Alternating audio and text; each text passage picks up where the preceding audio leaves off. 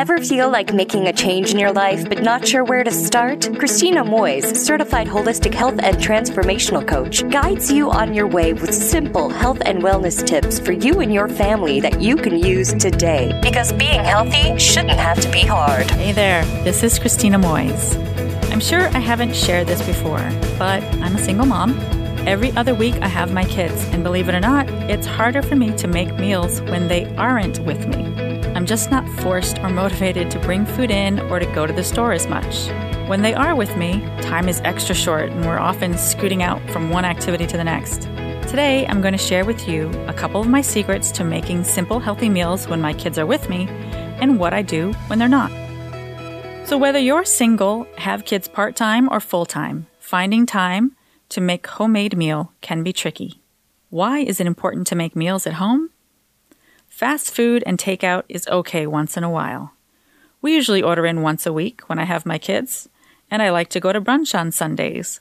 But the biggest reason I don't do it more often is simply for my health and for the health of my kids.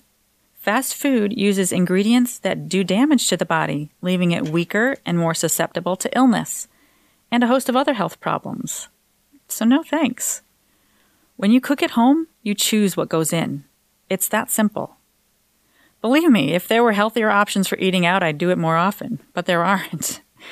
So, how do I make breakfast, lunch, and dinner for my family 19 out of 21 meals each week? I keep it simple. Fortunately, my boys are old enough to fix themselves breakfast. I keep some healthier options for cereal on hand and protein shakes, and I teach them how to mix in other ingredients for added benefits that don't make it taste like they're eating grass. For lunch, they do the sandwich thing.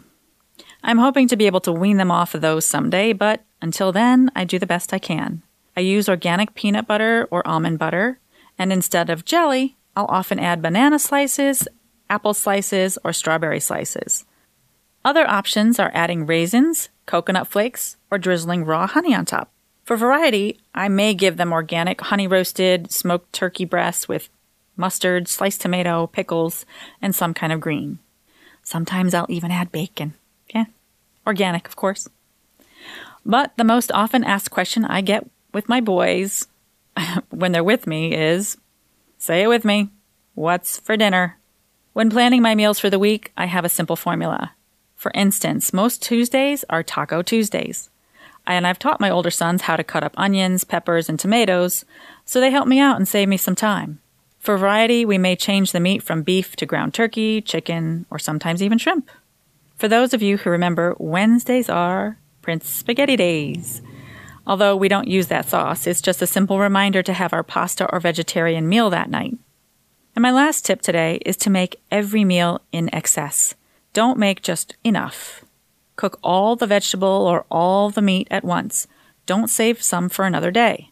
What tends to happen is something unexpected comes up, and you'll dash out the door, leaving the veggies to eventually rot in the refrigerator, and you're forced to pick up takeout on the way.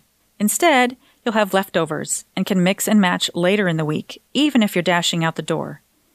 In my 30-minute meals class, I teach how to easily transform one dinner to another. Oh, yeah. Okay. So when I don't have my kids, I make myself a lot of Buddha bowls. I don't know where the name came from. You could probably Google it. But it's just a simple combination. It's 1 green, 1 grain, 1 vegetable, 1 protein, and 1 sauce. I make a bunch and eat different mixtures all week. And it really helps to clean out the refrigerator, too. As always, I'd love to hear your thoughts and suggestions. Please leave your comments on iTunes and feel free to share your favorite episodes. Until next time, keep it simple, be healthy.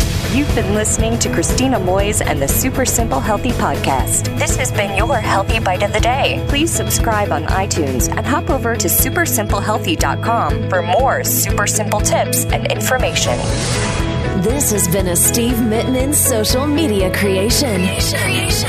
SteveMittmanSocialMedia.com.